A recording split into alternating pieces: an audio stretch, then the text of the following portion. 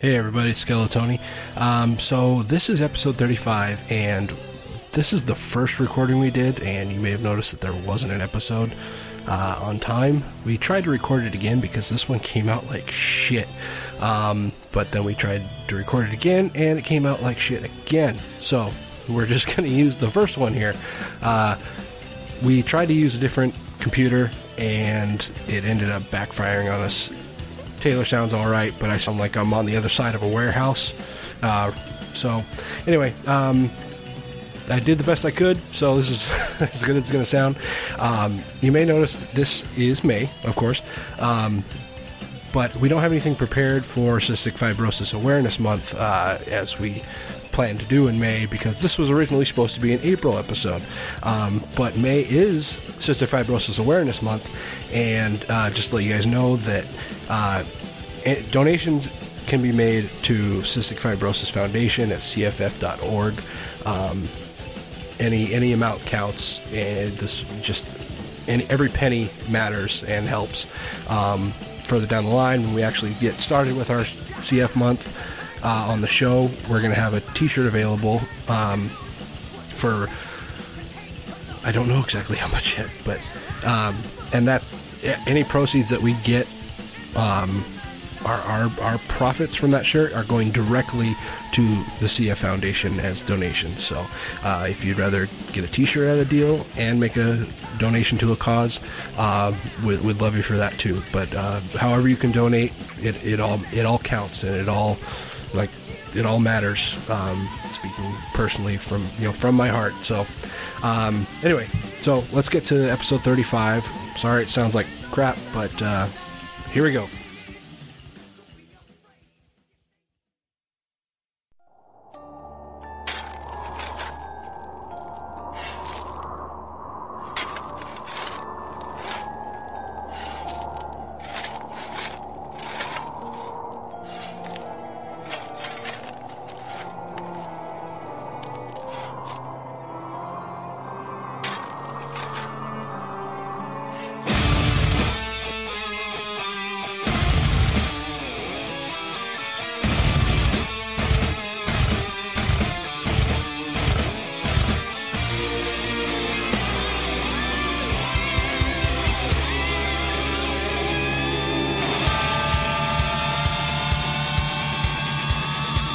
Welcome to the Grave Plot Podcast.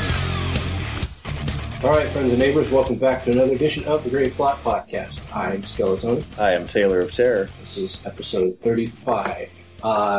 Start off with, if you don't like reading books, but you love to listen to other people read them to you, go and check out audible.com, or more specifically, audiblepodcast.com/graveplotpodcast. You will get a free audiobook out of the deal. On us. Yeah, well, sort of.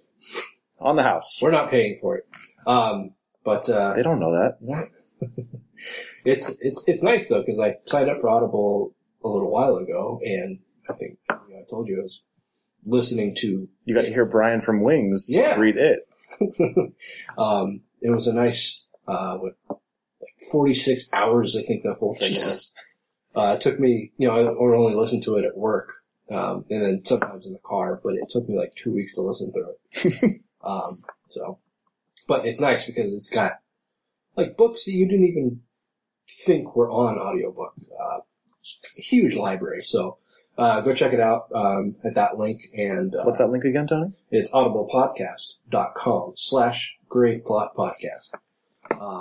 And you'll get your free book out of the deal and see how you like it. So, check that out. So, how are you doing? I'm doing quite well. Good. What's new? Not much. I'm looking forward to going to Nifty tonight. Yeah. Going to see some short horror films. Mm-hmm. What is it? I don't even remember what that stands for now. It's the National Film Festival for Talented Youths. Got it. Youths? Youths. Did you say youths? Yeah, and Gigi Guerrero will be in attendance. Yeah, she'll be showing El Gigante. Yeah, thank you. Which we reviewed last episode, in case you missed it. Yeah, so if you did miss it, go back and listen to that and see what you thought, or see what we thought. Yeah. So, other than that, anything else? No, not really. So, this is a little off topic here. Okay. I want to talk briefly about the new Joker Okay. that debuted. For those of you who haven't heard, Jared Leto is playing the Joker in the Suicide Squad movie. Mm-hmm. I believe that movie was fucked from day one because they cast not only Will Smith, but Jay Courtney. If you're not familiar with Jay Courtney, I would check out I, Frankenstein. No, I'm not going to do that. Nor will I check out Terminator Genny Sice. But he's just awful. I think he's also in a movie coming up with Russell Crowe, Fighting Around the World. Is that what it's called? No. Oh. That would be awesome. But he's fucking hot garbage. And so those two were bad enough. I mean, we all know Will Smith is a piece of shit. See, I was willing to give a pass for Jared Leto for the Joker. I don't like him. I don't care for him much either. I did like seeing him get his face punched in Fight Club.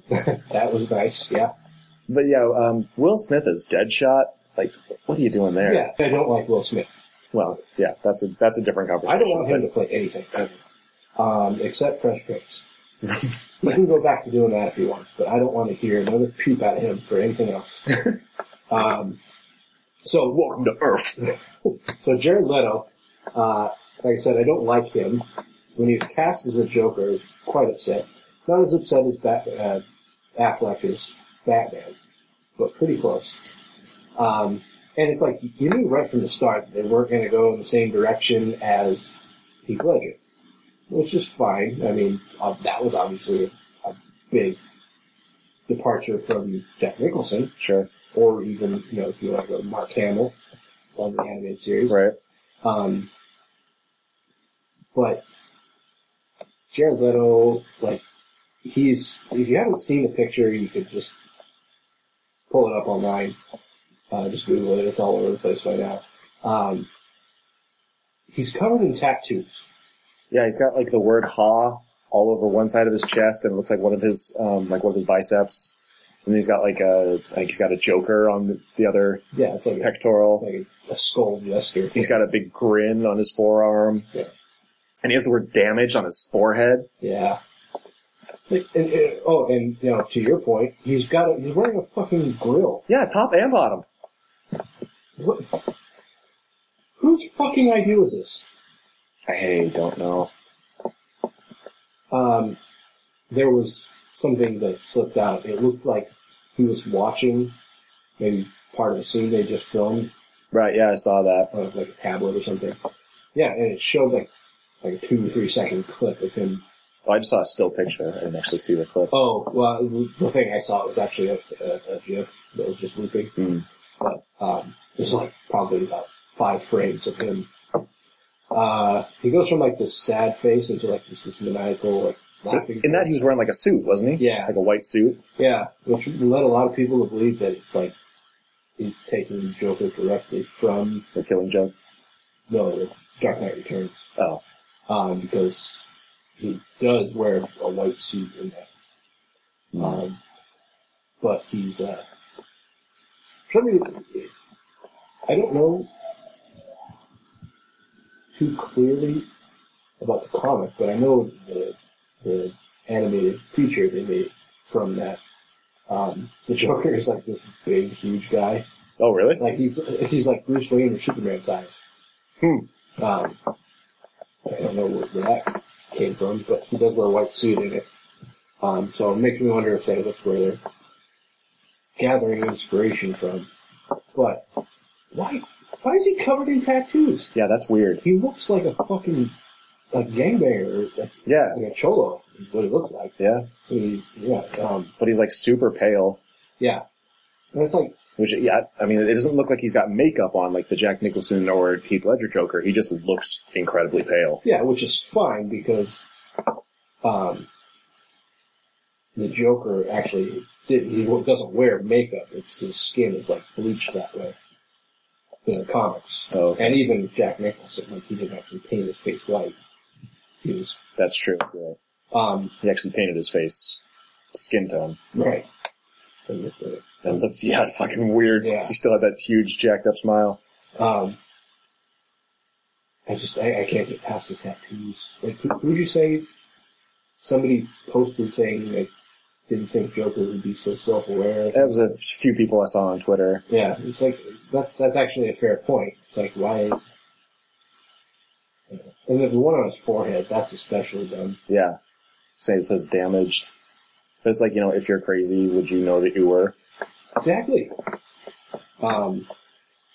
So, this just adds to the fact that I don't like Jared Leto. And he's gonna really fuck this up. My sister, she saw Dallas Buyers Club, and she's all up on his nuts and thinks he's just gonna kill it. And so her and I were going back and forth the other night. And so, no, just stop. Just stop. Just leave it. And she's like, he killed it in Dallas Buyers Club. Like, oh, good. So he can play a needle happy transsexual. Good for him. Whoop-a-dee-doo! Anyway. Okay, so I think that's enough. That's long enough of a spiel. Yeah. Anyway, so we've got, I don't know. Some horror business. Yeah, I mean, it started out, like, this is a really lean couple weeks for news. Yeah. We managed to eke some out. It might not all be terribly interesting, but here we go. Let's go to horror business.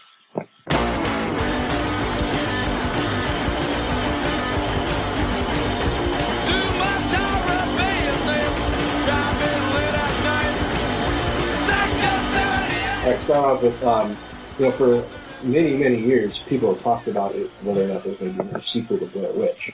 Obviously, they made a second movie. Let's see. Yeah, pretty much. I have a hard time hating it because Jeffrey Donovan was in it. Michael Weston, Burn Notice. Oh, okay. And I fucking love that guy. So even though obviously that was before Burn Notice, I have a hard time really hating that movie because he's in it. Well, wasn't Faruqa Balk in it too? No, there was another chick that she's all pale and gothic and kind of like her. Yeah. Yeah, it wasn't. Yeah, it just wasn't that good. No, it really wasn't. Anyway, but so they've been talking about doing another sequel for years. I don't know what kind of premise they'll follow because the second one wasn't exactly a sequel per se. No, not really, because it was kind of almost in a different universe.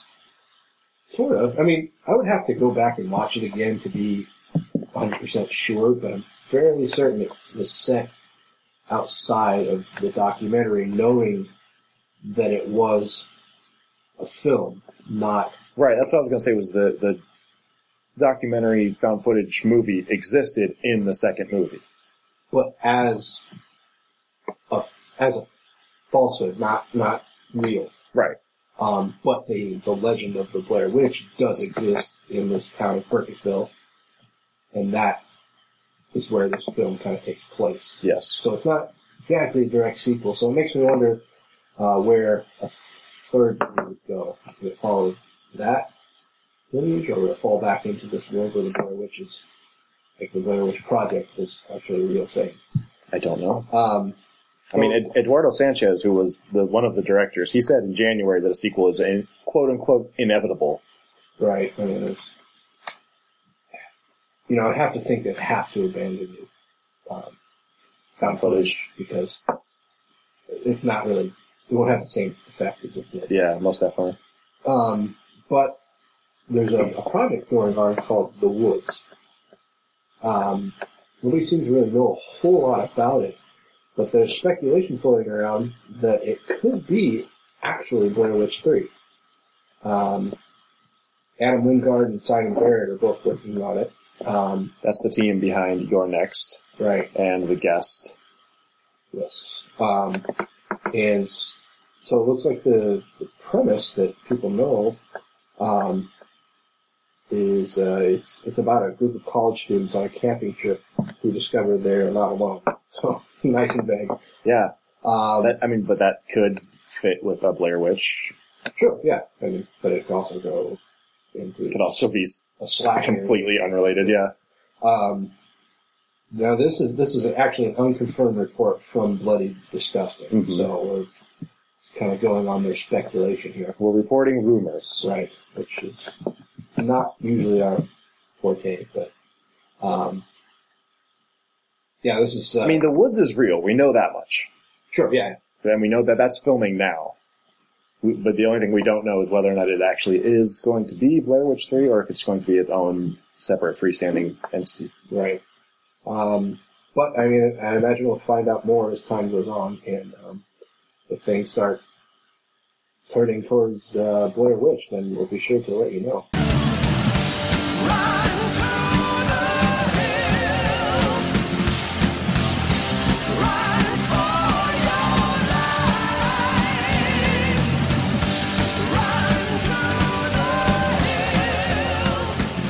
So while we're apparently in our rumors section, another unconfirmed rumor is that Rob Zombie is penning a motion picture version of The Hills Have Eyes: The Beginning. This was spotted on IMDb, which no one really knows how it got there, who put it up, but that's where all the rumors started. The Hills Have Eyes: The Beginning is actually a graphic novel penned by Justin Gray and Jimmy Palmiotti, and the rumor is that this would actually be an animated movie based on that. Okay. I don't know about an animated Hills Have Eyes. No, I don't either. I don't know if this would be interesting. I don't know that I would actually watch this. I feel like the remake covered the origin story pretty well.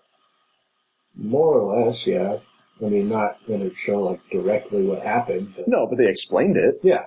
And the fact that it's an animated movie, I don't think I'm into that. Yeah. Rob Zombie did the Haunted World of El Super Bisto. Mm-hmm. That kind of sucked. Yeah, it kind of did. But I don't know. That's the thing with Rob Zombie. I feel like so many people are either love him and just everything he does they think is genius, or they just absolutely loathe him and they can't stand anything he puts out and they'll spit on it before it even becomes a reality. But I'm really split on him. I like House of a Thousand Corpses. I really like The Devil's Rejects. Mm-hmm. I don't care for El Super Bisto. I liked his first Halloween. Mm-hmm. I didn't care for the sequel even a little bit. Yeah. So I'll give him a shot, but I'm not, either way, I'm not, ready to write him off before I actually see it. Yeah, I'm basically right in line with you. I liked and disliked all the same movies. Actually, a lot of people probably want to hang me on the cross for this, but I actually liked his remake of Halloween better than the original. Yeah, well, you're stupid. Yeah, fuck me. I think a lot of people are convinced that he can't make a good movie because of Halloween movies. People didn't like the first one because they're so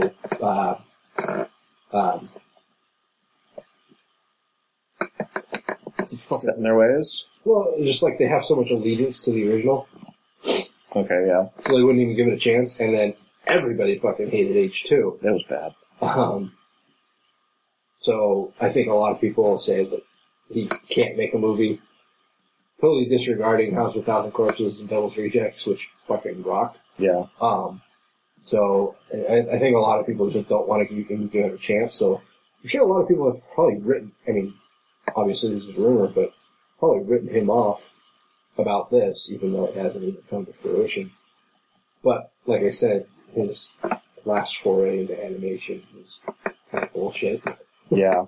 Well, the graphic novel of this is the origin story of how the cannibalistic mutants became what they are and who they were before the accident. Who cares?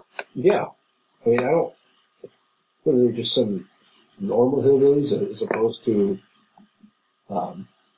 mutants. That's what I would guess. And then, like, the atomic bomb testing or whatever turned them into mutants. Yeah. Like, who cares about who they were before? It's like, tell a story in 5 minutes. Done. Yeah. Well, I don't know. We'll see if anything actually happens with this. Rob Zombie is listed as the writer, director, executive producer, and as a voice. Right. So, I feel like he did a voice in El Super Beast, though, but I don't remember. you got to bring back Laura Ortiz as the voice of Ruby. Because you got to bring back Ruby. Okay. So, like, this being a rumor, we don't know we'll hear any more about it, but I guess if we do, we'll tell you more. Yeah. Stay tuned. Sit on it. People are strange when you're a stranger. Faces look ugly when you're alone. Women seem wicked when you're unwanted. Streets are running. Following the work of Wes Craven. The Reach. What? Wes Craven. Oh, Hills Have Eyes. Right. No, that's not that much of a reach. No, Okay. that's a good segue. Thank you. But you ruined it by having to have me point it out to you. Actually, it doesn't say. Well, I guess it doesn't really matter. It doesn't say whether or not this Rob Zombie thing will be attached to the remake or if it'll be attached to the original. That's a good point. I mean, I guess it doesn't really matter, like I said. I mean, it'll be essentially the same origin story either way. Yeah. Anyway, but Wes Craven is attached to help develop a People Under the Stairs TV show. He's involved in a first look deal with Universal Cable Productions for the Sci-Fi Network. Oh, God. And we know how all things go there.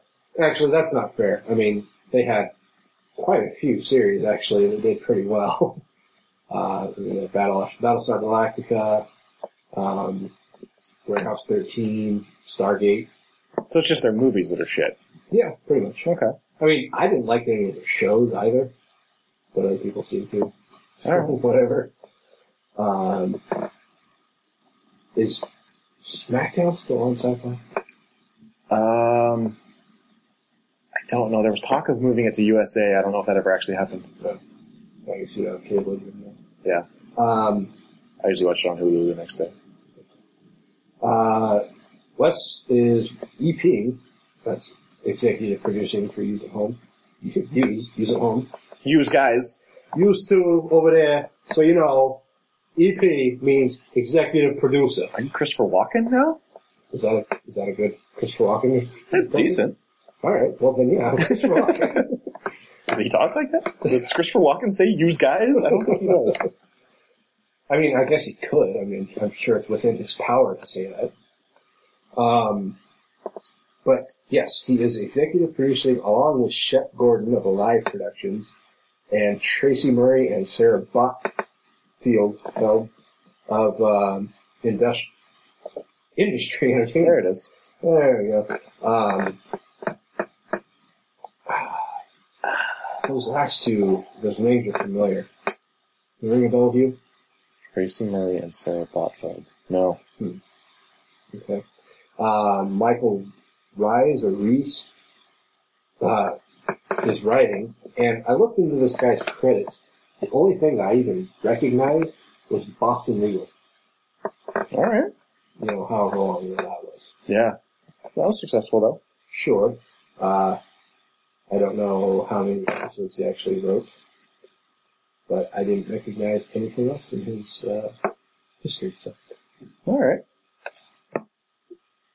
Well, the premise of the show is when a young woman goes missing at the Grand Robinson family manor, her search unveils the centuries-old horrors that lie deep within the estate. Doesn't really sound like People Under the Stairs. Not really. People Under the Stairs as a movie leads you to believe it's actually much more of a supernatural horror movie than it actually is. there's actually no supernatural activity in it whatsoever. Just a bunch of fucking weird people. Right. Which kind of... I think Wes Craven did that a lot, I think. Just weird people, like Hills Have Eyes, for example. Yeah. Yeah, well, I guess if you think about it, the only real supernatural thing he did was Nightmare. Yeah? Huh. Yeah, Scream was all real world. Yeah. Unless there's something I'm missing. I can't think of anything. Yeah, that's going to my mind. Yeah, it's centuries old. I don't think the movie was that dated. No. Yeah. Anyway, but aside from that, Craven is also working on a TV adaptation of a Daryl Gregory book titled "We Are All Completely Fine." Tells the story of Dr. Jan Sayer, an enigmatic there we go, psychologist who gathers survivors of 5 horror movie scenarios in a support group and unwittingly unlocks the evils of her patients' past. As their traumas are brought back to the surface, they uncover which monsters they face are within and which are lurking in plain sight. Wes Craven is writing the script and will direct the pilot if it's actually ordered. So it leads me to believe that this is just something they're developing. Kicking about, yeah. I don't know. It's a weird premise. Yeah. It's survivors of 5 horror movie scenarios. Does that mean, like, similar to horror movies? Yeah, I think something that you might find in a horror movie. Okay. That would be my guess. It's not like a collection of actual horror movie victims or anything. That might be interesting. Yeah? We could crossover. If you actually had, like, Nancy Thompson and... Well, Nancy's dead. Spoiler alert. Well, I know, but I mean, like, if this was set in the past or something. Sure. Yeah. You're a dick.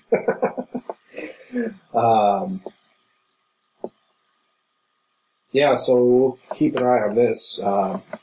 Wes Craven, one of those people, I think, needs to just take a backseat to things. You know, just put his name on it, like he did with Scream.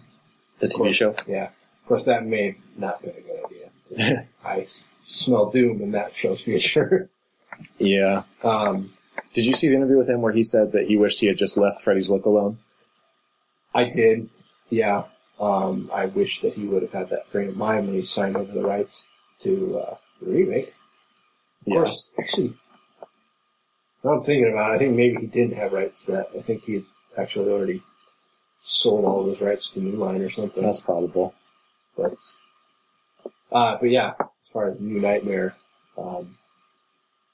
you know, that's one of those things where it's like, if it wasn't pointed out to me, I probably wouldn't have noticed. Because, I mean, his face was still fucked up in a similar fashion. Yeah. So, I mean, I noticed there was a difference, but I didn't notice that much. So, okay. Anyway, that's all. Okay. The only one who could ever reach me was the son of a preacher man. The only boy who could ever teach me was the son of a preacher man. Yes, he was. He was. Yes, he was. So staying in the TV realm, we've talked before about the TV series Preacher, based on the comic series. And there's some casting updates. Jesse Custer, who is the main character. The titular preacher. That's the one. He's going to be played by Dominic Cooper, who you might recognize from Captain America or Abraham Lincoln Vampire Hunter. Mm-hmm. I remember when this first came down, you told me about it, and you were like, didn't see that one coming. Yeah.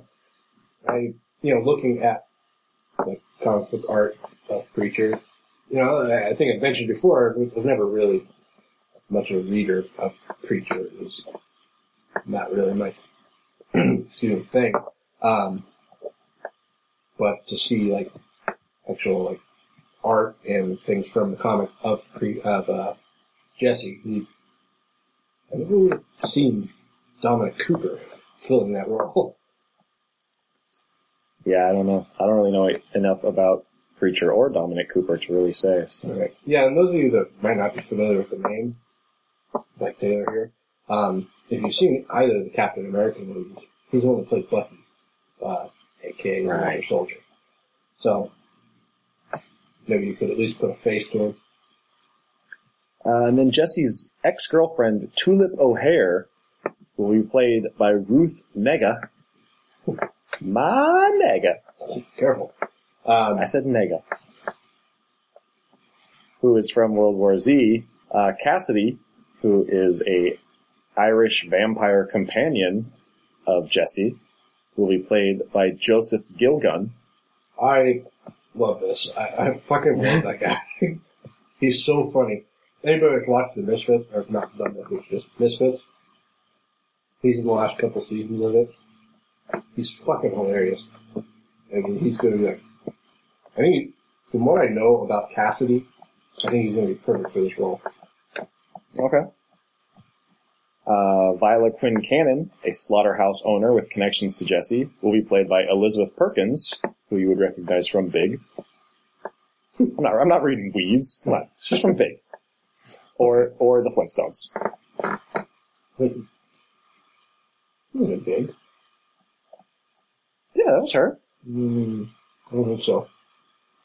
I don't know. She was in the Flintstones, though. Wait. You are right. I know. I'm thinking of the wrong person. Okay. Arseface, who is a frenemy of Jesse, will be played by Ian Coletti of Baby Mama fame.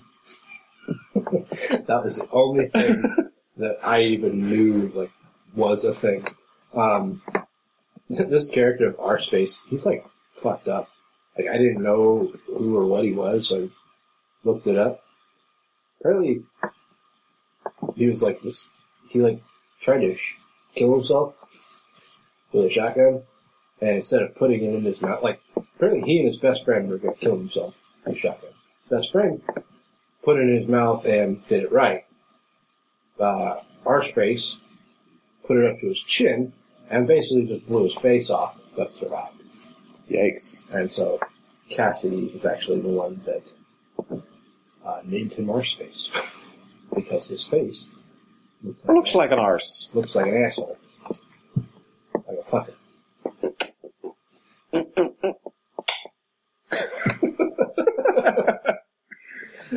This food's just so delicious. I just want to find the cook and just kiss his asshole until it explodes.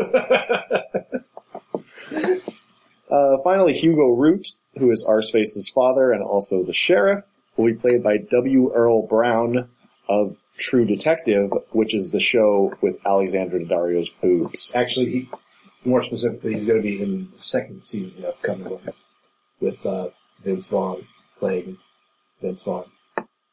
Okay. Well. But yes, you are correct. Is the second season going to feature Alexandra Daddario's boobs? Probably not. Then I probably won't watch. Did you watch the first season? I watched the scene with Alexandra Daddario's boobs 17 times. A day. I watched it for as long as it took me to get a nut off. Or as long as it took for your wife to come back from the store. No, don't say that. Yeah, W. Earl Brown. First thing I can remember seeing him in was a biopic about Meatloaf. When he was playing Meatloaf. That's awesome. Was it called Bat Out of Hell? It may have been. That's what I would call it if I was making a Meatloaf biopic. I mean, what else could you call it? Right. Other than just the loaf story. Loaf story? That's actually better. Bat Out of Hell, a loaf story. There we go. Nailed it. They got to retitle all their DVD sales. So that's coming to FX sometime. Is it FX? Isn't it? I Don't know. I'm pretty sure it is. I thought it was A&E. That doesn't sound right at all. Well, fuck me. Keep talking. Talking. This is being written by Seth Rogen and Evan Goldberg, which AMC. Okay, I knew it was one of them A channels.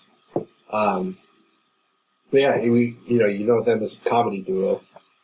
And obviously there's probably going to be a fair amount of comedy in the show, but it still seems like an odd pairing to me. I mean, not them, but them to the show. Mm-hmm.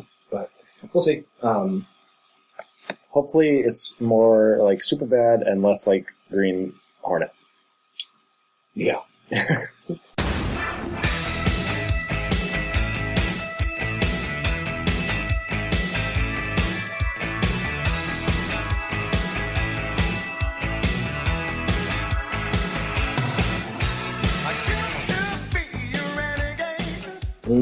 I am not a fan of this news. I don't know. This has been around for going on 3 years. Yeah. So I don't know what to make of this. Yeah, I guess it's not so much news as it is just kind of... somebody kicking up dirt on it. Yeah, revived stories. For many, many years, they've been talking about creating an American Psycho TV show. This was originally announced back in 2013. It's been pretty quiet since then. But some, I think, new news about it is it's being written and executive produced by Stefan Jaworski. I'm pretty sure he's like Danish, some kind of Scandinavian. That name sounds really familiar to me. I don't know. I looked at his IMDb and I didn't see anything that I recognized. Most of it was in like Scandinavian titles with Scandinavian letters. It's like I don't read all that Viking talk. The premise of the show, which I've seen at least 2 times that I can think of, is Patrick Bateman, who is now in his mid-50s, so presumably this takes place in the early 2000s, roughly. Yeah, I guess so. He is training a protege, which sounds very much like, is it Mr. Brown? Is that what it's called? The one where he trains his brother? What are we talking about? The one with Kevin Costner. Oh. Something like that. There's Mr. Something. Yeah. Wasn't there a book, though, where he was, like, training his brother? American Psycho? Yeah. I thought there was what's his dick? Who wrote the fucking book? Right. I thought there was a book that he wrote a book where him and Bateman and Sean teamed up. Not to my knowledge. I don't know what the fuck I'm thinking of here. Maybe you're just fucking stupid. Could be. You're drunk. I've had a beer. And then also, how to become a serial killer. Very similar premise. I never saw that. Yeah, this is just something. There was a Field of Dreams too? What? Why? I don't know. Apparently it was in 2011 though. What did they have left to address? Mr. Brooks. Brooks. That's right. I don't know, but Kevin Costner didn't even play the same character. Wait, he was in Field of Dreams too, but he didn't play... Yeah, he played Iowa Farmer's dad. And Taylor Lautner was in it. What the fuck? And Tony Gonzalez? The tight end? Yeah. This sounds awful. Rich Eisen is in it. Deshaun Jackson is in it. Why are there so many football players? Clearly this is a football field, not a baseball field. Dennis Haysbert? Ray Liotta? Jesus Christ. We're watching this when we're done. Oh, please. Please no. Well, that's interesting. If you learned nothing else from this episode, it's that there was a Field of Dreams too. Yeah. This is being developed for FX.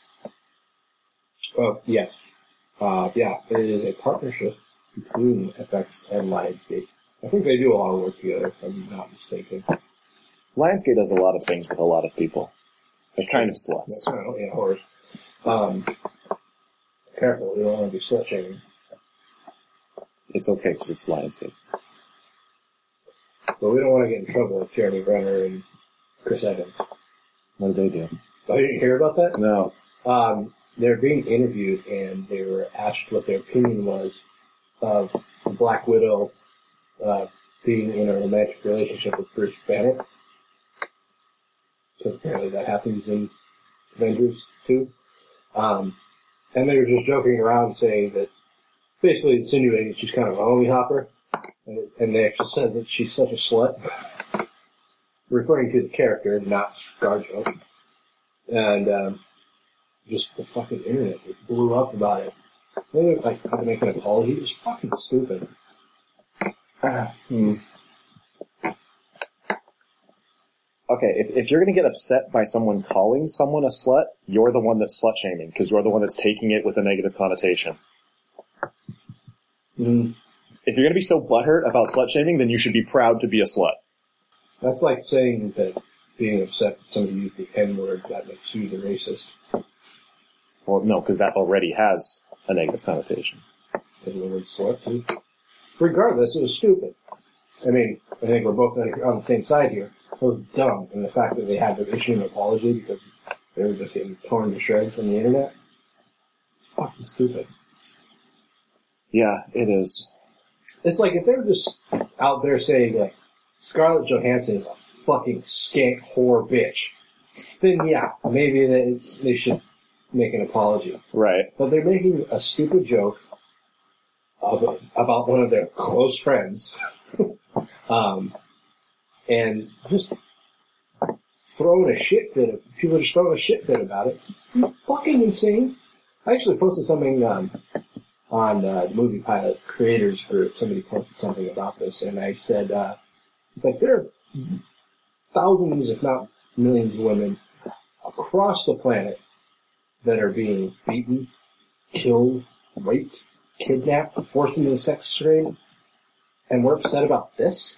It's like, I put hashtag fake outrage. Yeah, that's... Everything today is just fucking fake outrage. Everyone... Like, the term, if you're not mad, you're not paying attention, wasn't meant to mean, make some shit up! Yeah. You better be mad about something. Yeah. Because if you're not mad about something, then you're just dying where you stand. And you're part of the problem. Anyway. That's enough of our tirade. Yeah. Anyway, so that's a thing that happened. Yeah, and American Psycho, the TV series, is a thing that might happen. Maybe. We'll see. Keep you posted.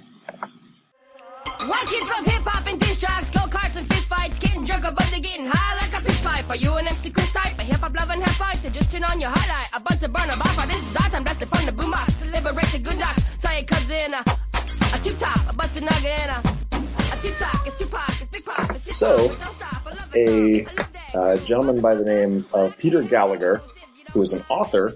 Not the actor. An actor, Peter Gallagher? Yeah. Okay, not him. An author, in fact, an author of the 2006 novel, The Little White Trip, A Night in the Pines. Night. Right. The Little White Trip, A Night in the Pines, is suing Joss Whedon, Drew Goddard, Mutant Enemy, and Lionsgate for copyright infringement for Cabin in the Woods. Yeah, this is out of left field. Yeah. What year did Cabin in the Woods come out? 2010? 10, 11, somewhere. Yeah, so it's been a while. Must have been taking a long time to assemble his case. Yes. Unless you just now saw it. Yeah. I just saw it last year or something, I guess. Fuck you. Yeah, fuck me. Gallagher claims that both feature a group of young white people. Sorry, that doesn't say that.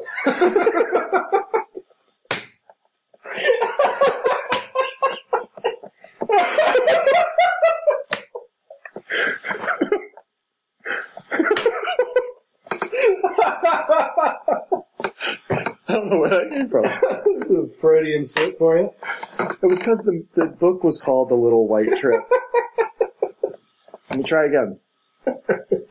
Both feature a group of young people terrorized by monsters while staying at a cabin in what is revealed to be, spoiler alert, a horror film scenario designed by mysterious operators and certain scenes involving the characters finding strange items in their respective cabins and discovering hidden cameras. Holy run-on sentence.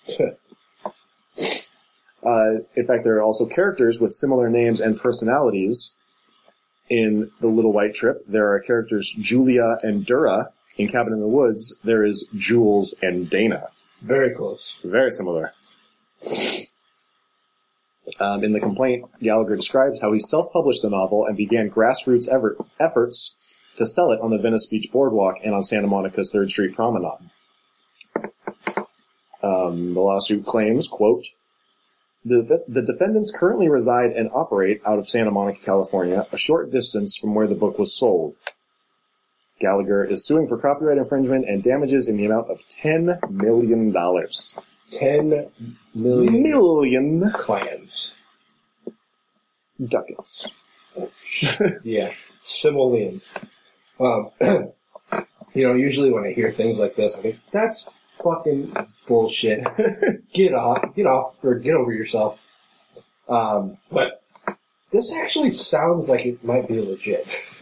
I wouldn't have taken Joss Whedon to be that kind of guy. And maybe it wasn't necessarily his fault, but this is just a little too much to ignore. It's true. Especially with the characters having such similar names. Mm-hmm. That's the one that I think might kill him. Yeah. I see this probably settling out of court, though. Oh, definitely. I mean, I don't think Lionsgate will let it go too far. Yeah. I think $10 million is a drop in the bucket for them. Well, Gallagher will probably end up getting, 5 or 6. Possibly, yeah. But, I mean, that's still probably more money than he's ever going to make off any of his books. Yeah, that's for sure. I mean, if he wanted to self-publish, then he couldn't have expected to make too much off of it. Yeah, true. But, I mean, if he can get a payday for somebody stole his work, then why not? Yeah. More than likely this is probably the last we'll hear of this. I doubt it's going to be a continuing story unless you want to actively follow it, which I'm not going to. Right. Unless you want to see the hero of the Marvel Universe just fucking ass suit on. Of course, again, $10 million, probably not all that much, dude. All that Buffy money. Yeah, that's what it was.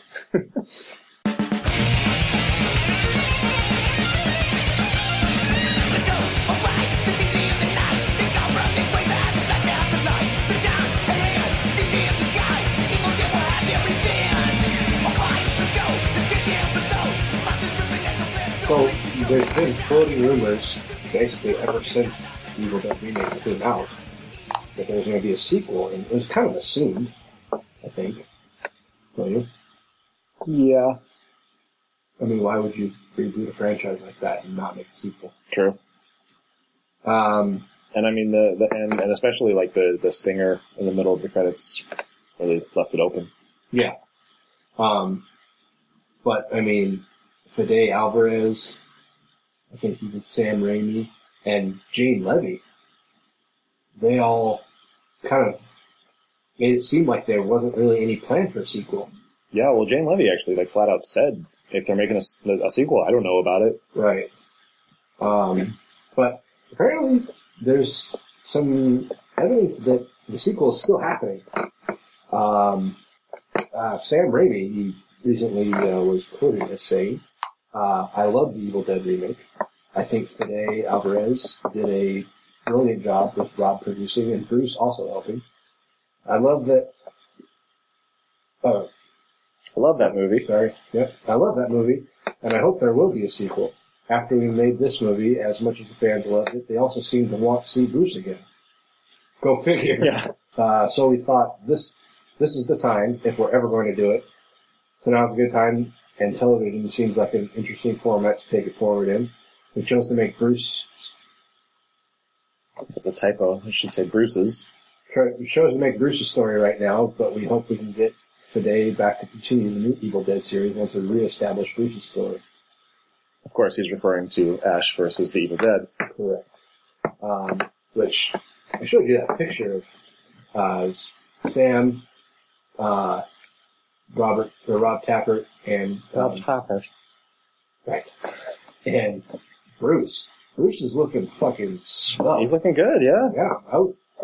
I expected that he might get into some kind of shape. But, guys with mid-50s. Yeah, doesn't come easy. Maybe late 50s, I don't know. Yeah. And so to get in the kind of shape that he appears to be in, that's really impressive. Yeah, like he's skinny to the point where his head looks enormous. He's returned the power to his chin. Yeah. I mean, he's not, like, he looks built. I mean, he's not thin like he was back in, Evil Dead 2. Now he's like... When he was, like, 19. Sure. Now he's got, like, actually, like, a built-up physique. Yeah. Pretty impressive. Anyway, on top of that, Evil Dead 4 might still be happening. What? Say what? This seems like a bit more of a stretch to me. Bruce himself, they're saying it's a possibility no matter what happens, because I think we always want to keep that ability in the back of our minds to tell a story on the big old screen. Nothing will preclude anything, regardless of what happens. We made the movies over a 12-year period, and that last one was over 24 years ago. But I think in the back of our minds, we always want that ability to do that again.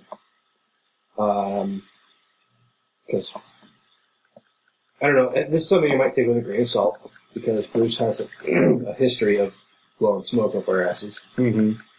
And it's a very non-committal thing for him to say. Yeah. He's like, well, we want to make a movie. We've always wanted to make the movie. But we don't know. Maybe we'll make it at some point. Maybe. So, thoughts? I don't know. At this point, like with the remake already coming out, I kind of have a problem with there being two separate Evil Dead universes going simultaneously. Well, I mean, there's always been this talk of the intention of crossing over. See, I would rather just see Ash come into the new one instead of making another movie and then having them cross over. I would rather just continue the new Evil Dead, the Fede Alvarez Evil Dead, and have Ash become a character in that. Yeah, I'd be into that. I don't see the need, especially with Ash vs. Evil Dead coming out, I don't see the need for another Evil Dead movie. As much as I'd love to see it, if they're going to make a sequel to the remake, and then also have Ash vs. Evil Dead going on, I don't see a need for two simultaneous film series going on. Right. So, yeah, I'm with you. I think I'd much rather just see Ash become a character in a new version. Right. There's a lot of things in that, though. If that's their ultimate goal, they need to be careful with Ash vs. Evil Dead. As far as the use of the Necronomicon, the look of everything, basically. Yeah, that's true. In order for them to cross over, they've got to maintain some continuity. Mm-hmm. So, I don't know, I mean, I suspect if we see in... But I mean, Ash vs. Evil Dead is supposed to be a continuation of Army of Darkness, right? Right. Or, no, actually. I think I was reading in an interview that they are essentially ignoring Army of Darkness. So it's a continuation of Evil Dead 2? Yeah. Although Evil Dead 2 ended with the beginning of Army of Darkness. Right. I don't know. Alright. Has the Evil Dead series, like, saga ever made sense? Not particularly. Yeah. I mean, like how Evil Dead 2 was basically a sequel and a remake mixed together. Sequel. So, we'll see how these two things go. I mean, I would love to see some movement, I mean, rather than just a bunch of talk, like been going on for a few years now. Right. But we'll see, and if something happens, we'll be sure to let you know. But do keep an eye out for Ash vs. Evil Dead coming up next year. And they're starting to release pictures and do a lot of interviews regarding the show, so I imagine we'll start seeing some stuff from it. Ramping up the hype train. Yep. So keep an eye out.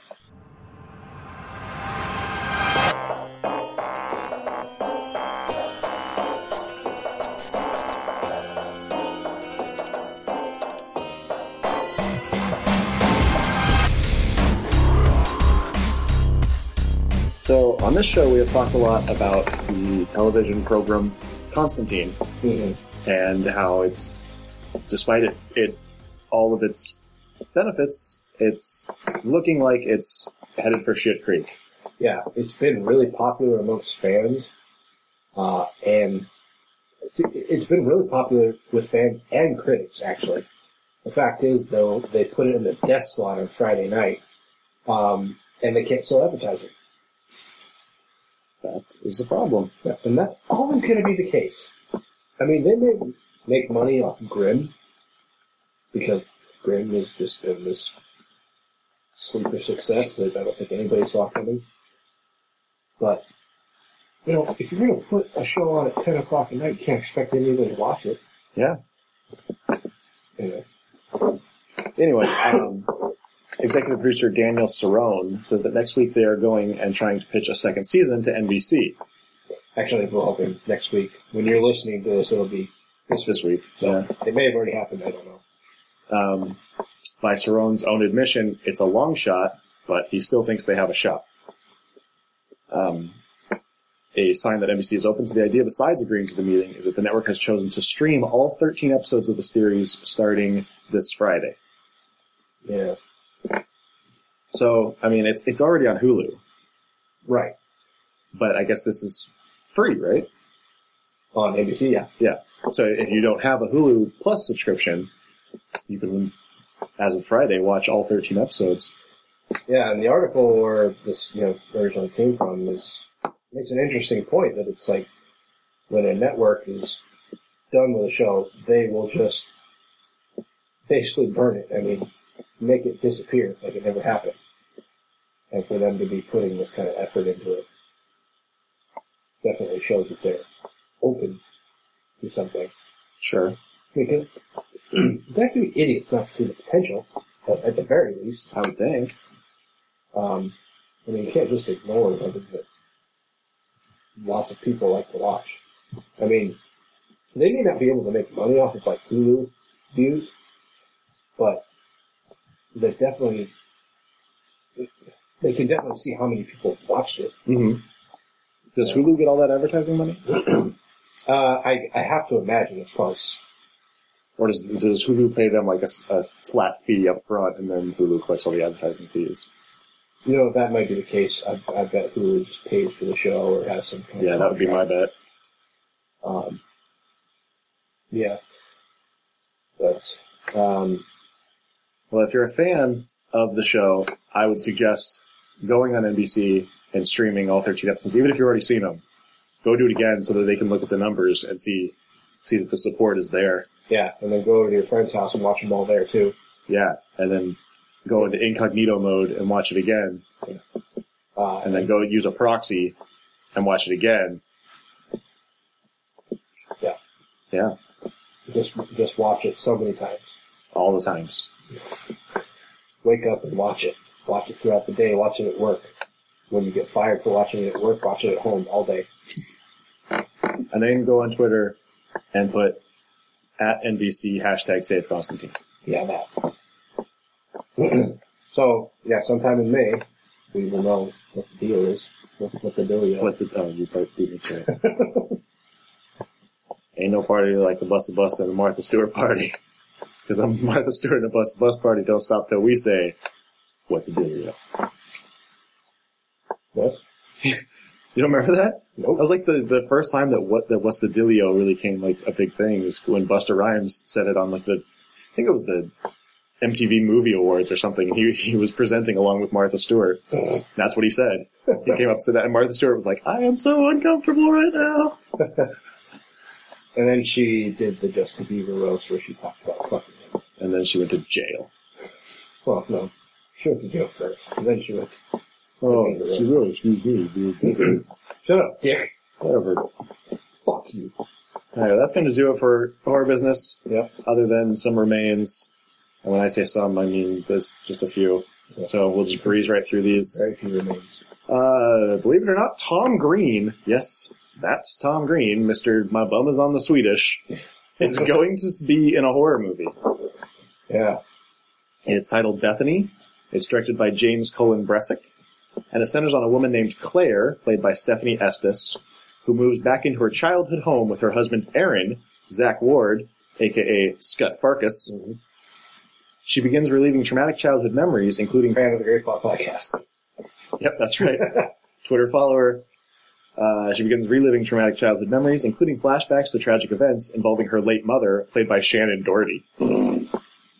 Green's psychiatrist character becomes involved with the couple's lives. So, Tom Green is playing a psychiatrist. And this will be a serious role. He's not like the comedy relief. Yeah, I don't know that I can't do this. And it'll be like, he'll come on screen, you'll be like, ah, fucking Tom Green. Say something funny. Say something funny. Say something funny. Off the hook. We're the only two people in the world that have seen that. Well, then people need to wake the fuck up. Go rent Grind at Blockbuster right now. What, no good? So the 70s? I think so. Movie? The Entity. I don't think I'm familiar with this one. I'm not, but from what I've heard, it's like, people fucking love it. Really? Yeah. We might have to check it out, because I've been hearing fantastic things from all over about it, so. Well, it's being remade. Produced by James Wan. Mr. Fast and Furious. Yep. It's written by Chad and Carrie Haynes, who was... Hayes. Thank you. The team behind The Conjuring. That's right. You had N's, I had the word white. Well, everybody knows how about white power you are. Whoa. And there's the line. Don't hide it. Everybody knows. An unnerving tale about a woman physically and sexually abused by an unseen assailant, believed to be a supernatural demon. Alright. Apparently based on true events. Based on the story of Doris Bither in 1974. Yep. Okay. We've talked before. That's a thing. That's something that's happening. We've talked before about the Gremlins reboot. Not a remake, apparently, we're now being told, by Chris Columbus, who has announced his official involvement. Chris Columbus was, of course, the producer of the original. He said, "It is real." Writer, too. I believe so, yeah. He said, "It is real. I am involved. When I finished Gremlins and the first Gremlins was released, I was asked to write the sequel and said there was no place else to go." Now, this was before the pre-crazy franchise era of Hollywood, where everything is a franchise. So obviously, a long 30 years has passed, and I thought, okay, we can do this. We can actually find a way not to remake the first movie, but to take those characters and do something interesting. In his words, it's not a remake and it's not a reboot, but a reinvention. Don't call it a comeback. Don't call it a comeback. He didn't say that. Hello, Cool J said that. He said there's no place else to go. I believe that I saw a gremlin sing New York, New York. Thank you, sir. So I don't know what movie he saw or didn't see, but I saw that happen. So, fuck him. So, suck it! And there was a gremlin that was a bat hybrid. Yeah. So how about that? Nowhere else to go. Fuck you, sir. That last one, that's on you. Go. Okay. So the piece of shit called Universal Monsters Universe, can't think of a better name for it. Universal Universe. Yeah. Surprise, surprise, is being pushed back. Who didn't see that coming? Hopefully it's being pushed back off a fucking cliff. No. It's being pushed back. No! Universal announced at CinemaCon that The Mummy, is being delayed from June 2016 to March 2017. So almost a whole year. Womp womp. So this will also, in turn, push the unannounced movie that they partially announced. They told you that there's going to be a movie. Didn't tell you what it's going to be. But the Creature from the Black Lagoon. They didn't say that that's what this is going to be, though. But they said that they wanted, or we heard a rumor that they wanted to do that with ScarJo. Sure, but we still don't know what this third movie is going to be. Right. I'm speculating. Okay. Speculate right now. I'm going to speculate all over you. I'm speculating that this third movie is the Creature from the Black Lagoon. Okay, everyone. You heard Taylor's speculation. Let's all thank him for his speculation. Okay. This third unannounced movie is being pushed back to 2018. So, yeah. By then, no one will care. Yeah. Hopefully. Because the Dracula Untold came out last year? Or early this year? No, it was last year, I think. Okay, so 4 years of separation between 3 years of separation between one movie and the next. That's brilliant. Everyone's going to forget about Dracula going to the Mummy and saying we should team up. But who does that? Why would you do that? Why would you make the most famous monsters of all time superheroes? I don't fucking know. But it's like, do you think that Marvel would have succeeded at all if they'd done that? But there's rumors that Dracula Untold isn't going to even be part of it. So maybe they're taking the time to start all over. There are rumors, but from what I'm seeing, as far as now, Dracula Untold is still the first movie in this crossover universe. Whoever's running the Universal Monsters department, I hear Percocet are really good if you take like 30 at a time. And then chase it with a bottle of Jack. So just so you know. Alright, so that's going to do it for our business. We don't have an interview this episode. Nope. Our bad. Yeah. So we, like every other episode. No, every episode. Huh? Every episode. Not every other. Every one. God damn it. We watched and reviewed 2 movies. So, let's do the review.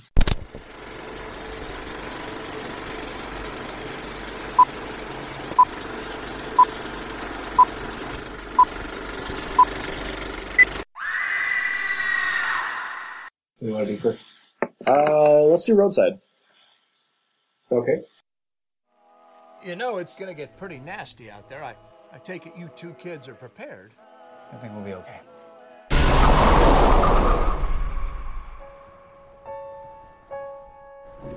Remind me not to answer my phone when I'm on vacation. Don't answer your phone when you're on vacation. How far are we? It's hard to tell where we're at. I've driven this 1,000 times. Something just feels off. Hey, it's your brother. We're running a little behind, but yeah, we should be there in about an hour or so. How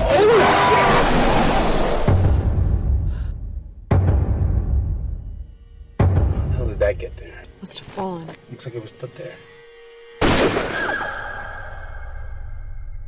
I wouldn't do that if I were you. What the hell? What was that? There's a man out here with a gun. What do you want from us? Who said I want anything?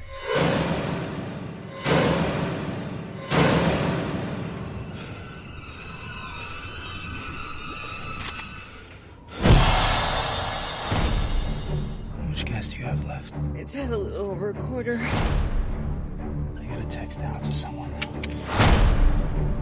Hey, we're over here! Hey! This isn't about me. He's gonna kill us. Just do it! Come on! ready. Ripley!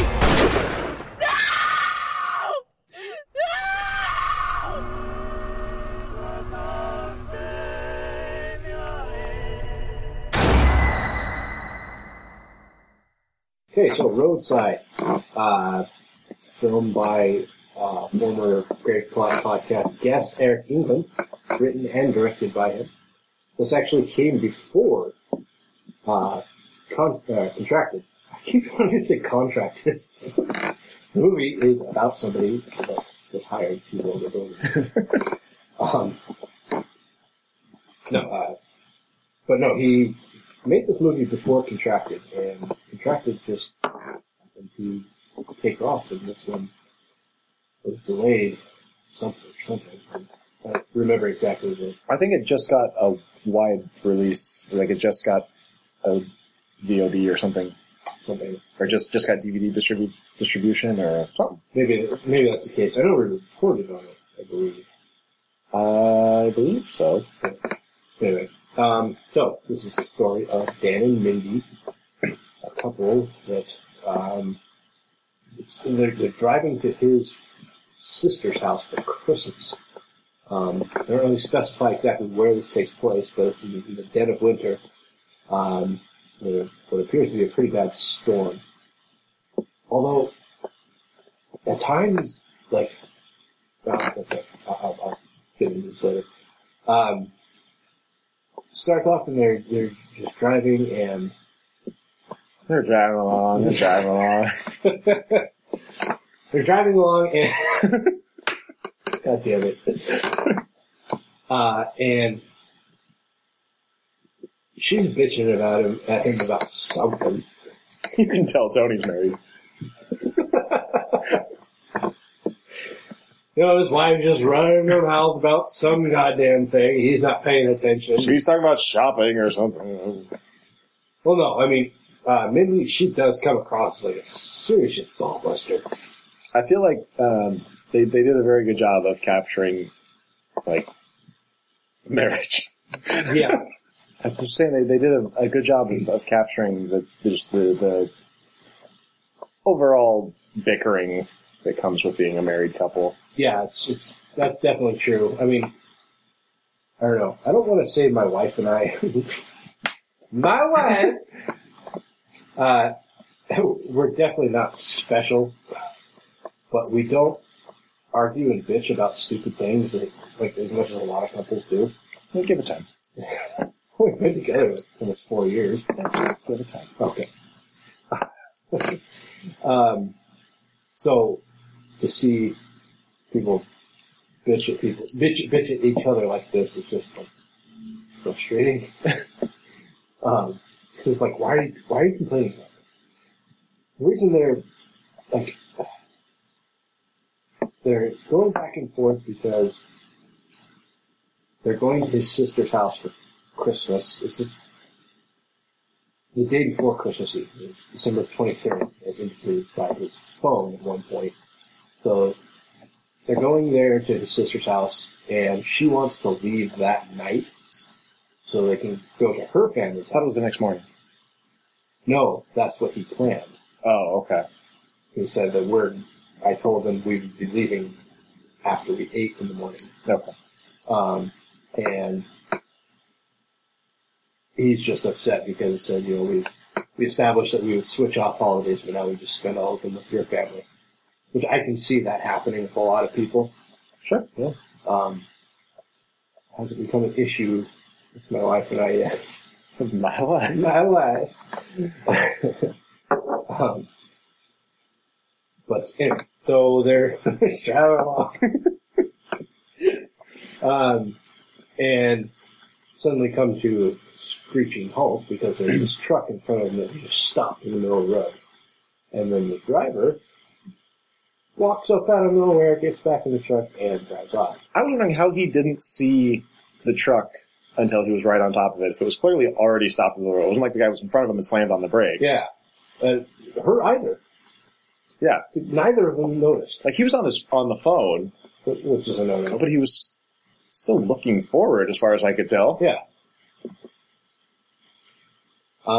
And Yeah, so like right as about to hit, they stop in front behind his truck, and driver gets in, takes off, and they're driving behind him, and then he starts like stomping on his brake, like basically brake checking him, and they try to get around him, and he just speeds up, and they almost hit another car head on.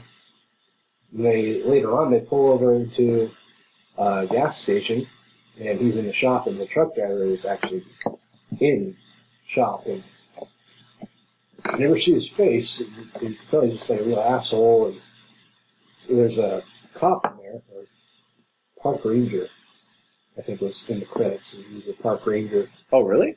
I believe so. I thought he was a sheriff. Let's see. IMDb, says he's a park ranger. Interesting. Says you better look out for him. I've heard about him since my first day on the job, and he's a dick. Yeah, just basically says that he lost his wife and kid, and since it's had a death wish. So it's like, don't you think you should be on the lookout for something like that? So it's just like trying to get himself and possibly others killed. Yeah. Anyway, so he takes off, and they get back on the road, and they come up across a log, like it's a full, from one side of the road to the other. That's a downed tree. It looked like it was just a log to me. Did it roll downstairs alone or in pairs? Roll up your neighbor's dog? No, but it fit on her back, and it was great for a snack. Maybe it was a log. So he gets out of the car, he stops and gets out of the car and moves it, and right at that moment, you hear this voice coming from the woods telling him not to move, don't go back to the car, just stay right where he is, and basically just, Dan, thank you, just kind of says, fuck you, guy, I don't know who the hell you are, and like heads back to the truck, and this guy in the woods shoots up the headlight. Yeah. So he shows that he is armed, ready to shoot. Packing heat. Yeah. And that's kind of where things sit for most of the movie. It's basically just a battle of endurance. I mean, this guy is sitting out in the woods. You don't know who he is.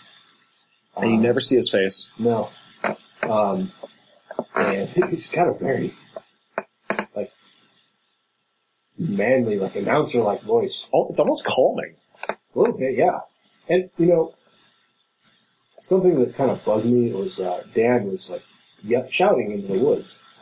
But this guy, he was just speaking at, like, regular room volume. Yeah, that bothered me, too. Like, it almost sounded like they should have been talking on radios or something.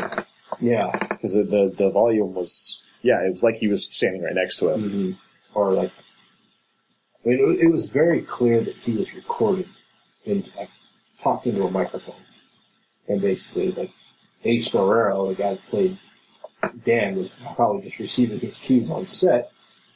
And then the man in the woods just kind of recorded his parts later on. Yeah. Which was obviously the case. But it was very clear that's what it was. So that was something that bugged me a little bit. But not enough to bring the film down in it. So yeah, like I said, it just becomes a battle of endurance.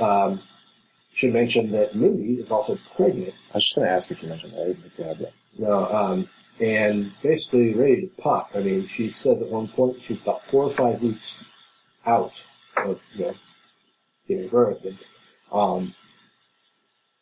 and so there's that factor to consider, and it's also very cold. I mean, the one time they showed the temperature in the film was 33 degrees. No, they showed it a couple times. At one point, it's 12. Oh, really? Yeah. Oh, I didn't catch that. Yeah. I think that was the lowest when it was 12. Okay. Okay, so there is one point where the shooter, the man in the woods, will not let Dan get back in the car. He'll let him go to the passenger window to talk to Mindy and to basically put his hands in the car to kind of warm them up a little bit because the car's running. Luckily, they had just filled up right before all this happened, so plenty of gas to just let the car run for however long. And there are semi-frequent time cues, like cards in between scenes to show you what time that is. Right, yeah. Which I meant to, like, start checking to figure out how long he was actually out there. I think it was like 3 hours. Okay. So he's out there in the very awful cold, obviously. Yeah, like he starts showing signs of frostbite. His cheeks and nose get really, really red. Yeah, and at one point he kind of dares the shooter to, basically says, "You've never shot someone. We're not going to start now. So I'm going to get in my car and I'm going to go." And as he's doing that, he shoots him in the hand. Mm-hmm. And so throughout the movie, he's basically nursing this hand that's bleeding, and he's got it wrapped up, and that's really all he can do. And I think at one point he pulls his sleeve back, and you can see like what looks like frostbite. Yeah, I have to assume, or maybe just some very severe bruising. Starting to take place because he's been out cold for so long, not allowed back in the car, as I mentioned. And yeah, so, I mean, this kind of goes on for a while, and I don't really want to reveal, there aren't a lot of plot points. Yeah. So, the more I talk about it, the more of those limited plot points I'll reveal. So I will think I'll just end my synopsis there. And it's hard to describe this movie because, like, when you try to explain it, it sounds really boring. Yeah. But it's really not.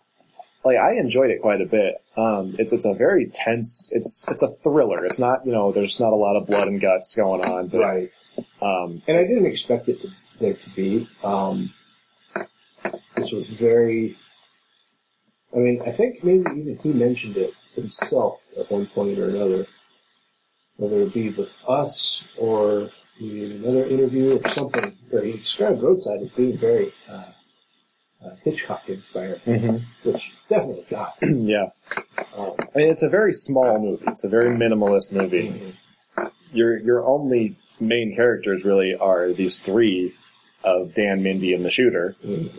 And that's, I mean, the most of the movie is just those three people all in one location. Yeah. Yeah, I mean, like, there are times when you step outside because the park ranger that he meets in the gas station store becomes kind of a secondary character. But I think you add up the total time that he's in the movie, it's probably less than 5 minutes. Speaking of him, when he was in his car driving and he was talking on the radio, did you realize that was Eric England on the other end? Yeah. So yeah, it's a little voice cameo for him. Yeah, as I mentioned, very, I have to compare it to Hitchcock. I mean, it's very similar in style. Even down to the credits. Yeah, they had like a little kind of cartoonish kind of artwork going along with it. Mm-hmm. Yeah, so it's so much to compare to. Like, you think of like Rear Window, where so much of the movie takes place inside one room. Yeah, it's very similar to that. Sure, which takes place in what you can see. You can see maybe 50 feet down the road in either direction. See the car, see them. You do get shots through the shooter's scope. Yeah, which is a nice touch. Right. Kind of gives you an insight into what he's seeing. So even though you never actually see him, you kind of know what he's up to. Right. You know he's not really bluffing. He's got Dan and at times Mindy in his sights all the time. Yeah. So he's not fucking around. So what's your insight on this? Like I said, it's so hard to describe this to someone without spoiling anything, without making it sound really boring. But it's really not. It's paced very well for being such a minimalist movie. Mm-hmm. That it keeps you engaged, and it has a very very high level of tension where you're like Dan will start to do something, And you're just like, oh, don't you do that. Yeah. You better not. Right. Yeah, there's a lot of times where he and Mindy both kind of push the limits. And you're just sitting there waiting for the shooter to do something. Yeah. There's a point where Mindy tries to dig for her phone in the car, because he's keeping an eye on her too. Yeah. He's, like you mentioned, he's got a scope, so you can see pretty clearly when she moves a muscle. Mm-hmm. So she's digging around in the car for her phone, because the shooter made Dan smash his own phone. And she calls 911 from the car. It actually does get through, but the shooter catches on pretty quickly. Yeah.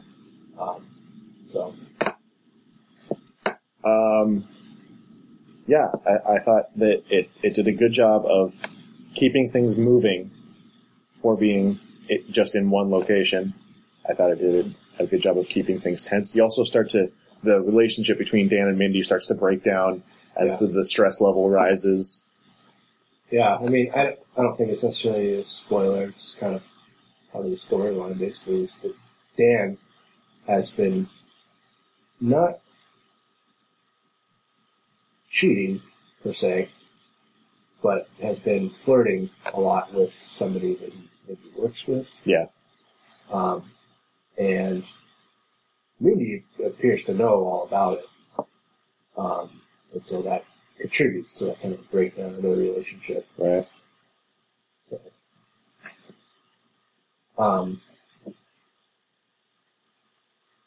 something that I kind of brought up the nitpicker in me was some continuity issues, as far as like timing and stuff. But one thing in particular was there is one scene outside of the main story where you're presumably maybe a couple miles, probably not even that far, away from the main characters. And it is just, the snow is just coming down like crazy. But then you come back to where the main characters are, and there's no snow, yeah. So, I don't know if that was just an undersight or oversight. I don't know. I actually didn't even cross my mind until you mentioned it. Oh, yeah. But like I said, just nitpicker in me. And also, I can't really explain this because this does get into spoiler territory, but there are scenes where some characters seem to get from point A to point B a little faster than they should, and it kind of makes you wonder how that happened. And if you don't follow, I can explain it to you later. I think I do, but we can talk about it later. I also enjoyed the score. Yeah. I thought the score was, like, it fit incredibly well. Mm-hmm. And Igor Nemirovsky is the man behind that. Okay. Give him credit. Yeah, it's, there's a mix of Christmas music, as you'd expect, sure, but also with a very symphonic score. But then also, like, a lot of, like, tense music that you'd expect from, like, a tense thriller. Sure. So yeah, there's some good work in that department, definitely.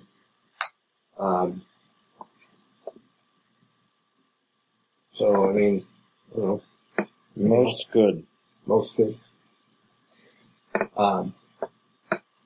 Anything else you want to touch on here? I want to touch on you. No.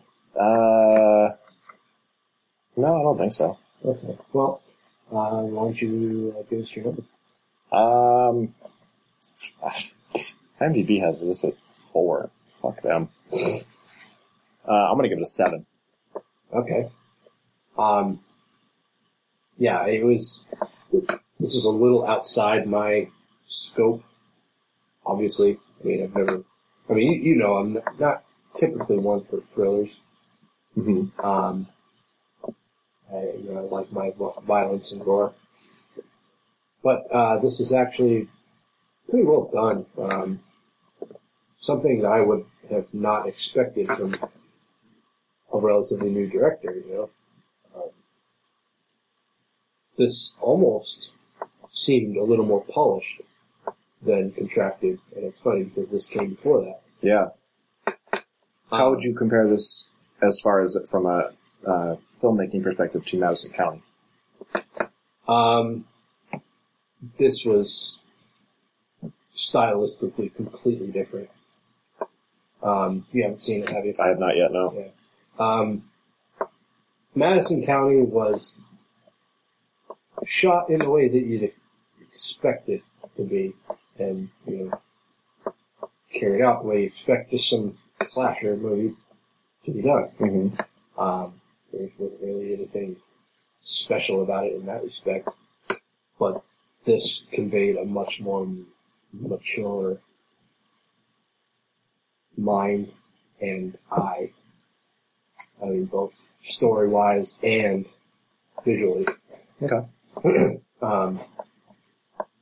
So, yeah, I mean, so I gotta say kudos to Eric for really stepping up his game between Madison County and this. I think I'll probably match your score and say 7. So,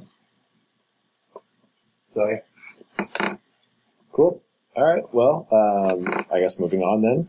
Our next movie is from producer Eli Roth, and it is called simply Clown.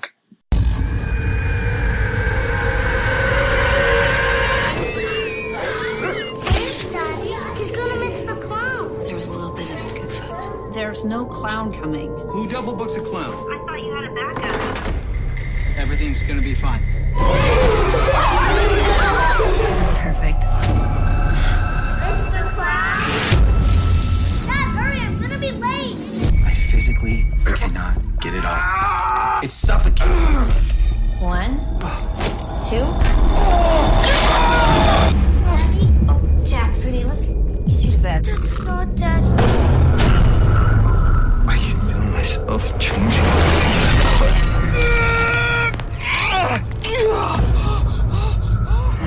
To my husband. It's not a costume. It's skin of a demon. It lured 5 children into its cave. 1 child for every month of winter.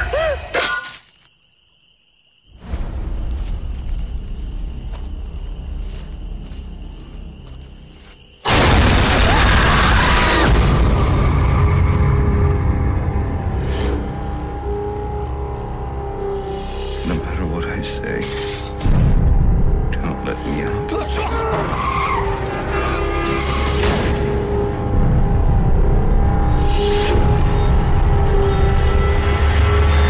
How do you get the suit off?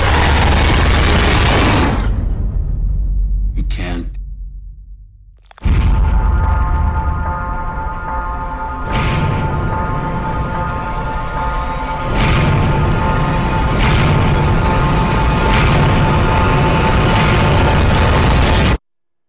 What are you doing down there, Daddy? Come downstairs. I want to see my #1 birthday boy.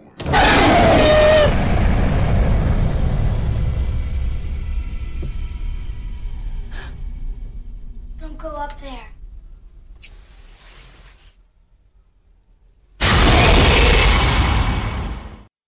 Now, it would be foolish to say that this wasn't completely identical to something that already existed, conceptually.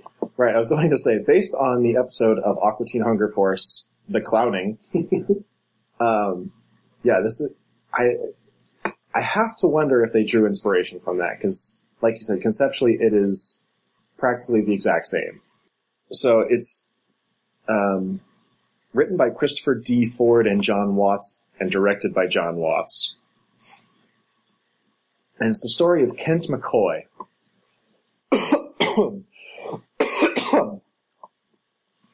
who is a real estate agent, and his son is having a birthday party, and the clown that his mother had hired does not show up. So Kent, while he's at work, goes into one of the houses and just starts going through the attic looking for something that he can use to make a costume. Turns out he finds a clown costume. Yeah, lucky enough. Right. So he puts on a show at his son's birthday as Dumbo the Clown. And he's a big hit. All the kids love him, including his son Jack. And then that night, he gets so tired from all the festivities that he falls asleep wearing the costume. And he wakes up the next morning, and he can't get the costume off. He can't get the rainbow wig off, he can't get the makeup off, can't get the nose off, and can't get the outfit off. Right. And it's for a clown costume, it's interesting. It's not really like your stereotypical clown costume. It's because it's not like really brightly colored, but it's a shirt and pants that have like diamonds all over it. Well, it was a jumpsuit. Was it? I thought it was two pieces. I could be wrong. But yeah, it was very old looking. I mean, old fashioned. Yeah. Design and look. I mean, it had a lot of. I mean, it didn't have like a lot of like you said, bright colors and polka dots and stripes and stuff. It was kind of like a diamond checkered pattern. Yeah. And very muted colors. I mean, naturally it had like the big, like frilly collar, like most clowns do. Mm-hmm. I didn't know if you had something else to say there. So then he winds up getting in touch with this man named Mr. Carlson, who tells him, who is the previous owner of the house. Right. Well, he tracks down information about the suit somehow. Like he finds a picture or something. Oh, he goes to the costume store. Oh, right. And they're looking through receipts or whatever, and he sees one that matches the logo that was on the chest. Right. Yeah, so he gets in contact with the previous owner, Mr. Carlson, who tells him, don't put on the suit. Yeah. But he just tells him it's very, very delicate. So you can't wear it. And he's like, well, I'm wearing it right now. Yeah, he's just like, says, everything's gonna be okay. Just don't, whatever you do, don't touch the suit. Leave it alone, don't touch it. This is, well, I'm wearing it. Yeah. Put it on. It's okay. It's okay. It's gonna be fine. And at one point, his wife, Meg, who is a nurse or a doctor or something, did they ever actually specify? No, But she does say this is what I do for a living, and she has all the tools and stuff. I had to imagine she's a nurse. I don't think doctors typically go to work in scrubs. Mm. But she tries to take his nose off and ends up actually ripping the end of his nose off. Right. When she takes the clown nose off. And then she's looking at his wig, and she's like, did you dye your hair? Did you dye and perm your hair? So yeah, and then he goes to Mr. Carlson, and Mr. Carlson explains to him that what we know as a clown is actually based on a demon named Cloyne. Right. Who killed 5 children for every coldest month of the year as a sacrifice to stay warm or something. I don't know. I don't really know what the purpose of him doing that was, but I have to assume something to that nature. It was his shtick. So he basically tells him that he is now possessed by this demon. And as the movie progresses, Kent becomes more and more just... Well, are you going to explain what the costume actually is? Oh, it's the actual hair and skin of the Cloyne. Right. Yeah.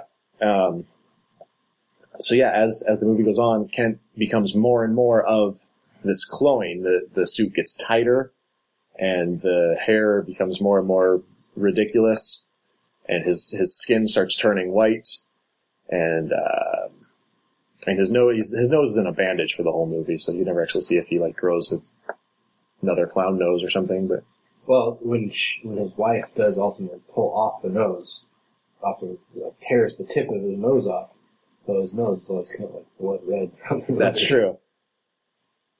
And so, as the clone takes over, he wants children. Mm-hmm. So he wants Kent to eat children, basically. Okay. And he's always has this just insatiable hunger. You can hear his stomach growling throughout the whole movie. And so he goes looking for children, and eventually the clone all but completely takes him over, and he goes to Chuck E. Cheese. Yeah. And the whole scene in Chuck E. Cheese is the best part of the movie, in my opinion.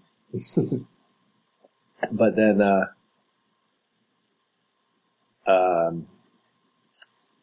much can I say here? He tells Meg, "Bring me Jack, and you can have your husband back." He says, "Bring me a child." But yeah, he says, "Bring me one more child, and you can have your husband back." And then she says, "No," and he says, "Fine, I'll just take Jack," or something. Right. So I don't want to give away the end, obviously. Is there anything I missed? Nothing comes to mind. Okay. So thoughts? Well, I really had a hard time getting past the fact that this was like almost identical to the clown. I couldn't let that go. The movie actually came from a fake trailer. Right. They made the trailer, and I don't think they made it with the intention of making it a full length. I think they just had the intention of making a fake Grindhouse style trailer, mm-hmm. and Eli Roth saw it and went, "Yes!" So I don't know if, how much inspiration they drew from the clowning, but they played it so straight. Yeah, it wasn't the Carlson. Herbert, I guess. Just in the credits as Carlson, but Herbert Carlson. Played by Peter Stormare. Because he's in fucking everything. Right. He's like the white Samuel. He,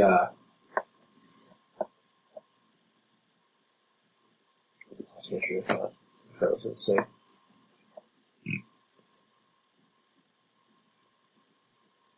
What was I leaving with? Carlson.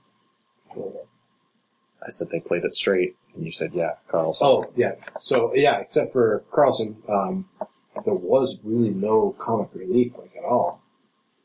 Yeah, for such a ridiculous premise, mm-hmm. Even if you don't know of the clowning and don't relate it to that, it's still an absolutely, utterly ridiculous premise. Yeah. But it's played so straight. Yeah,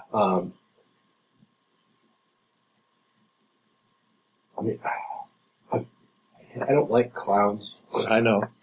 So, this was hard to watch. Especially when, his face started to, replicate a clown. Clown makeup. Right. In sort of a disturbing way. His skin would open up to kind of, you think of, think of the black marks on the face of the crow. Those similar painting styles, mm-hmm. but those were like his skin was opening up on his face. Yeah, they were almost like scars. Yeah. So that was really gross. And just the sheer panic of not being able to get something off of you.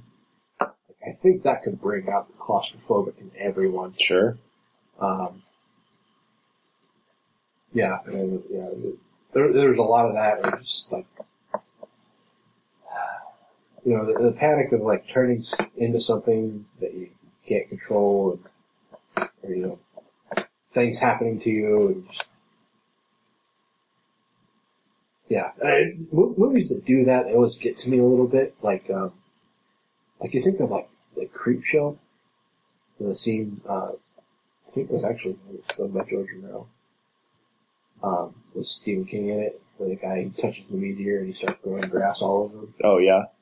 And, like, the panic that guy had as he could see himself slowly being covered in grass and, like, just changing into something else. It's that feeling of utter hopelessness. Yeah, exactly. That always gets to me, like, in any form. So it's something very similar in this movie, where he, like, see himself, and not fully comprehending what was going on. Right.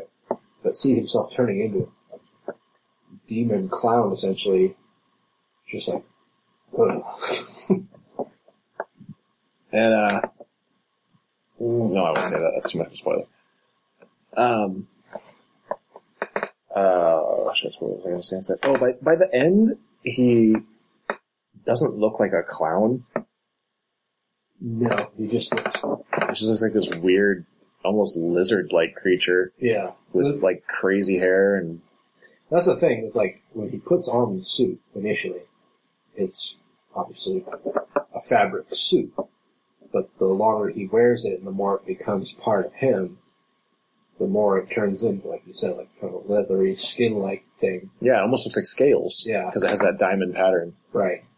And it becomes very clear, like, seems like throughout the movie, he's wearing probably like a similarly patterned suit that is just tailored smaller and smaller, so it looked like it was becoming more skin tight. Mm-hmm. And then at a certain point, it does switch over to what appears to be some kind of probably like latex or silicone bodysuit that is just form-fitted to him.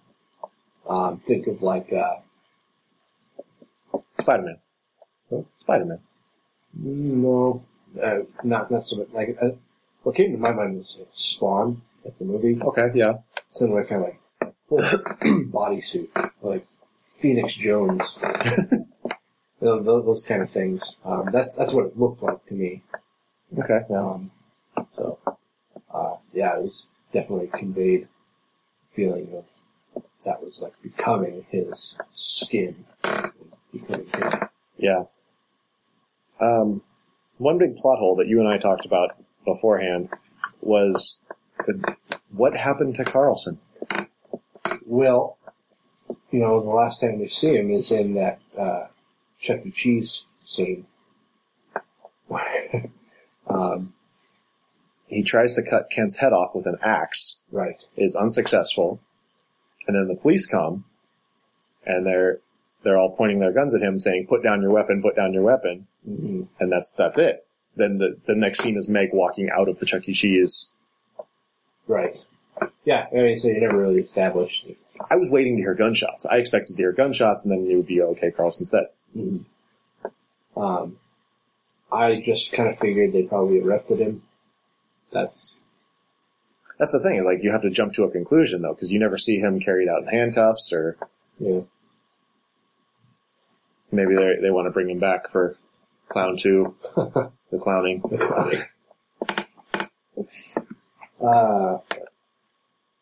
So I'm wondering if the creators of Aqua Teen Hunger Force have seen this and what they think about it. They might think it's awesome. They might. Eli Roth made a cameo. It says he was Frowny the Clown. Who the hell was that? Something that actually realized he left out was that Carlson, when Kent found the suit, it was in a home that he was renovating to sell. As you mentioned, he's a real estate agent. The house formerly belonged to Carlson's brother, who was a doctor. And apparently, when Carlson originally found this suit, his brother was a doctor at a hospital in a children's ward. So he put on the suit, Carlson did, to go entertain these children. And then... And that was Frowny the Clown? Yeah. Oh.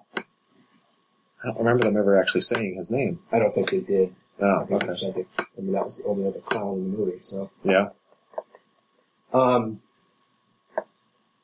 Yeah, and I never would have recognized him either. I mean, it was makeup, and I think he was wearing a ball cap or something, or maybe a wig of some kind. So, anyway. I don't know. I don't really know what else to say about this. I don't know. There's, like I said, my favorite part is the whole Chuck E. Cheese scene. When the kid gets pulled into the ball pit, I thought that was awesome. Because you just see, like, the kid, sitting in the ball pit, and then all of a sudden he just goes, and then another kid jumps in, and he's like, oh, somebody peed in there, and you see him get out, but his sock is all bloody. Right. Which was a nice touch. And then he's chasing kids through the tubes with the little playhouse thing. Right. I think my favorite part was the first time we see Stormare and first introduced his character. He, invites him in and gives him some tea and explains to him, exactly what's going on. And that's when he starts explaining him, what the cloyne is. And then Kent realizes that he's been drugged with the tea and then passes out.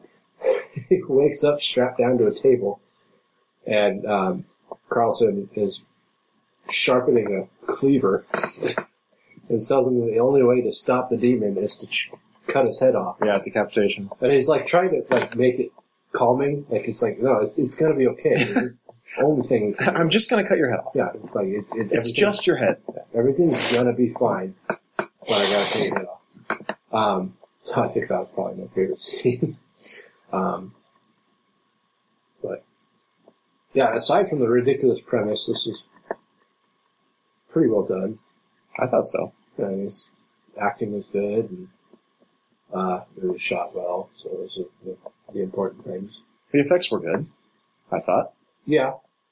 The whole look of the cloyne, we have to assume was kind of the final incarnation of it. The final incarnation I was not a fan of. No. It looked silly. I mean, the fact that part of this demon was big, colorful, curly hair. And then the final version doesn't have that. Yeah, it does. It's got spiky hair.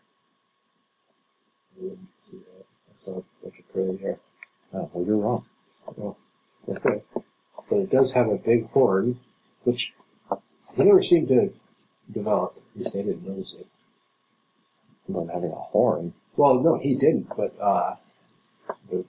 because there's a flash, or not a flashback, but a recording of when Carlson had the suit on. It actually shows how to get the suit off. I won't go into explaining that. But when Carlson was full-on demon, he had a horn, and all of the pictures that he showed Kent in the book the demon had a horn. And I kept expecting Kent to develop that too, but he never did. At least I didn't notice it. Yeah. And the part with the bandsaws? Yeah. That part I was just like, oh! Yeah. No! Yeah, because how many times have we, anybody's been in, probably not that dire of a situation, but a situation where you have to do something and you just keep stopping for right. a second. And then as an outside observer, you're just you don't want to see it happen. Yeah. So it's oh, what's going on? Oh, he didn't go.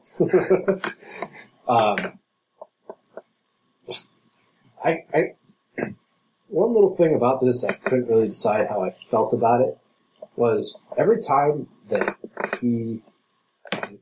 Kent would bleed. Oh yeah. It was multicolored, like bright yellow and red and purple and stuff. Mm-hmm. Basically he. Well, at one point he decides that he can't take it anymore and puts a gun in his mouth and blows the back of his head out. and up against the white tile wall behind him, it was just a mosaic of what looks like a fucking funfetti cake. Yeah.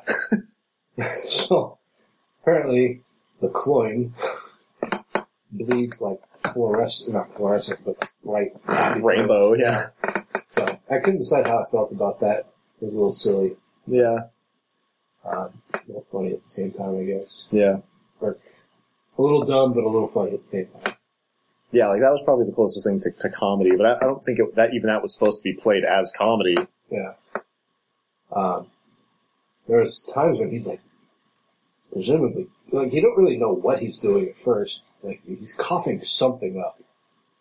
Like he goes into his own office, like his real estate office, and on his way out, he coughs on one of his assistants. And all over her face, just like this, what looks like this green goop. Yeah. But you have to presume later on that it was actually his multicolored blood. But when all the colors were mixed together like that, it would just look green or like brownish green. Mm-hmm. Like phlegm or something. Split pea soup or something. Yeah. So maybe it didn't work in that respect. Up against the white tile wall. You're right. Good, yeah. Anyway. So, anything else to say? No, I think I pretty much covered everything I wanted to cover. Okay. Well, I liked it for the most part. It was, I don't know. It was a little dumb at parts, but overall, I think it worked if you can allow it to. I think a lot of people would just think it was stupid and not like it for that fact. Yeah. But if you can allow yourself to like it, then I would say that it probably ranks around a 6. Yeah, I agree on all points. It's interesting because you can't go into it taking it too seriously, but you can't go into it expecting it to be slapstick. Yeah. You kind of got it. It is a horror movie. Right. But it's not like, Killer Clowns from Outer Space. Right. So yeah, I'm gonna match you. I'm gonna say 6 as well. Okay. Well, that's gonna do it for us on this episode. We do have one final thing. Do we? Yeah, we gotta close with plot holes. Okay, so in case you missed it last episode, we have a new segment that we're calling Plot Holes, where we take the plot of a popular horror movie, remove a bunch of words, and Tony replaces them without knowing what they are. We're basically doing it Mad Lib style. So, we're still trying to figure out if this is funny or not. So yeah, I think this time I gave Tony the categories beforehand, so hopefully it'll be a little quicker on the draw. Yeah. So I need an adjective. Fat. And a noun. Dingo. Shit. And an adverb. Hella. Is that an adverb? Sure. I think. Alright. If I'm understanding adverbs correctly. I mean, they usually end in ly, but... hello. Oh, on the way, place. Whorehouse. Adjective. Erect. Oh my. Verb. Ending in ing. Sucking. This is gonna be dirty. Noun. Donkey dick. Has to specifically be donkey, huh? Yep. Adjective. Sassy.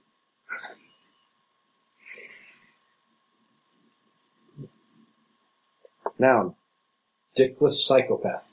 It's very specific. Yep. Dickless psychopath. Verb ending in ing. Puking.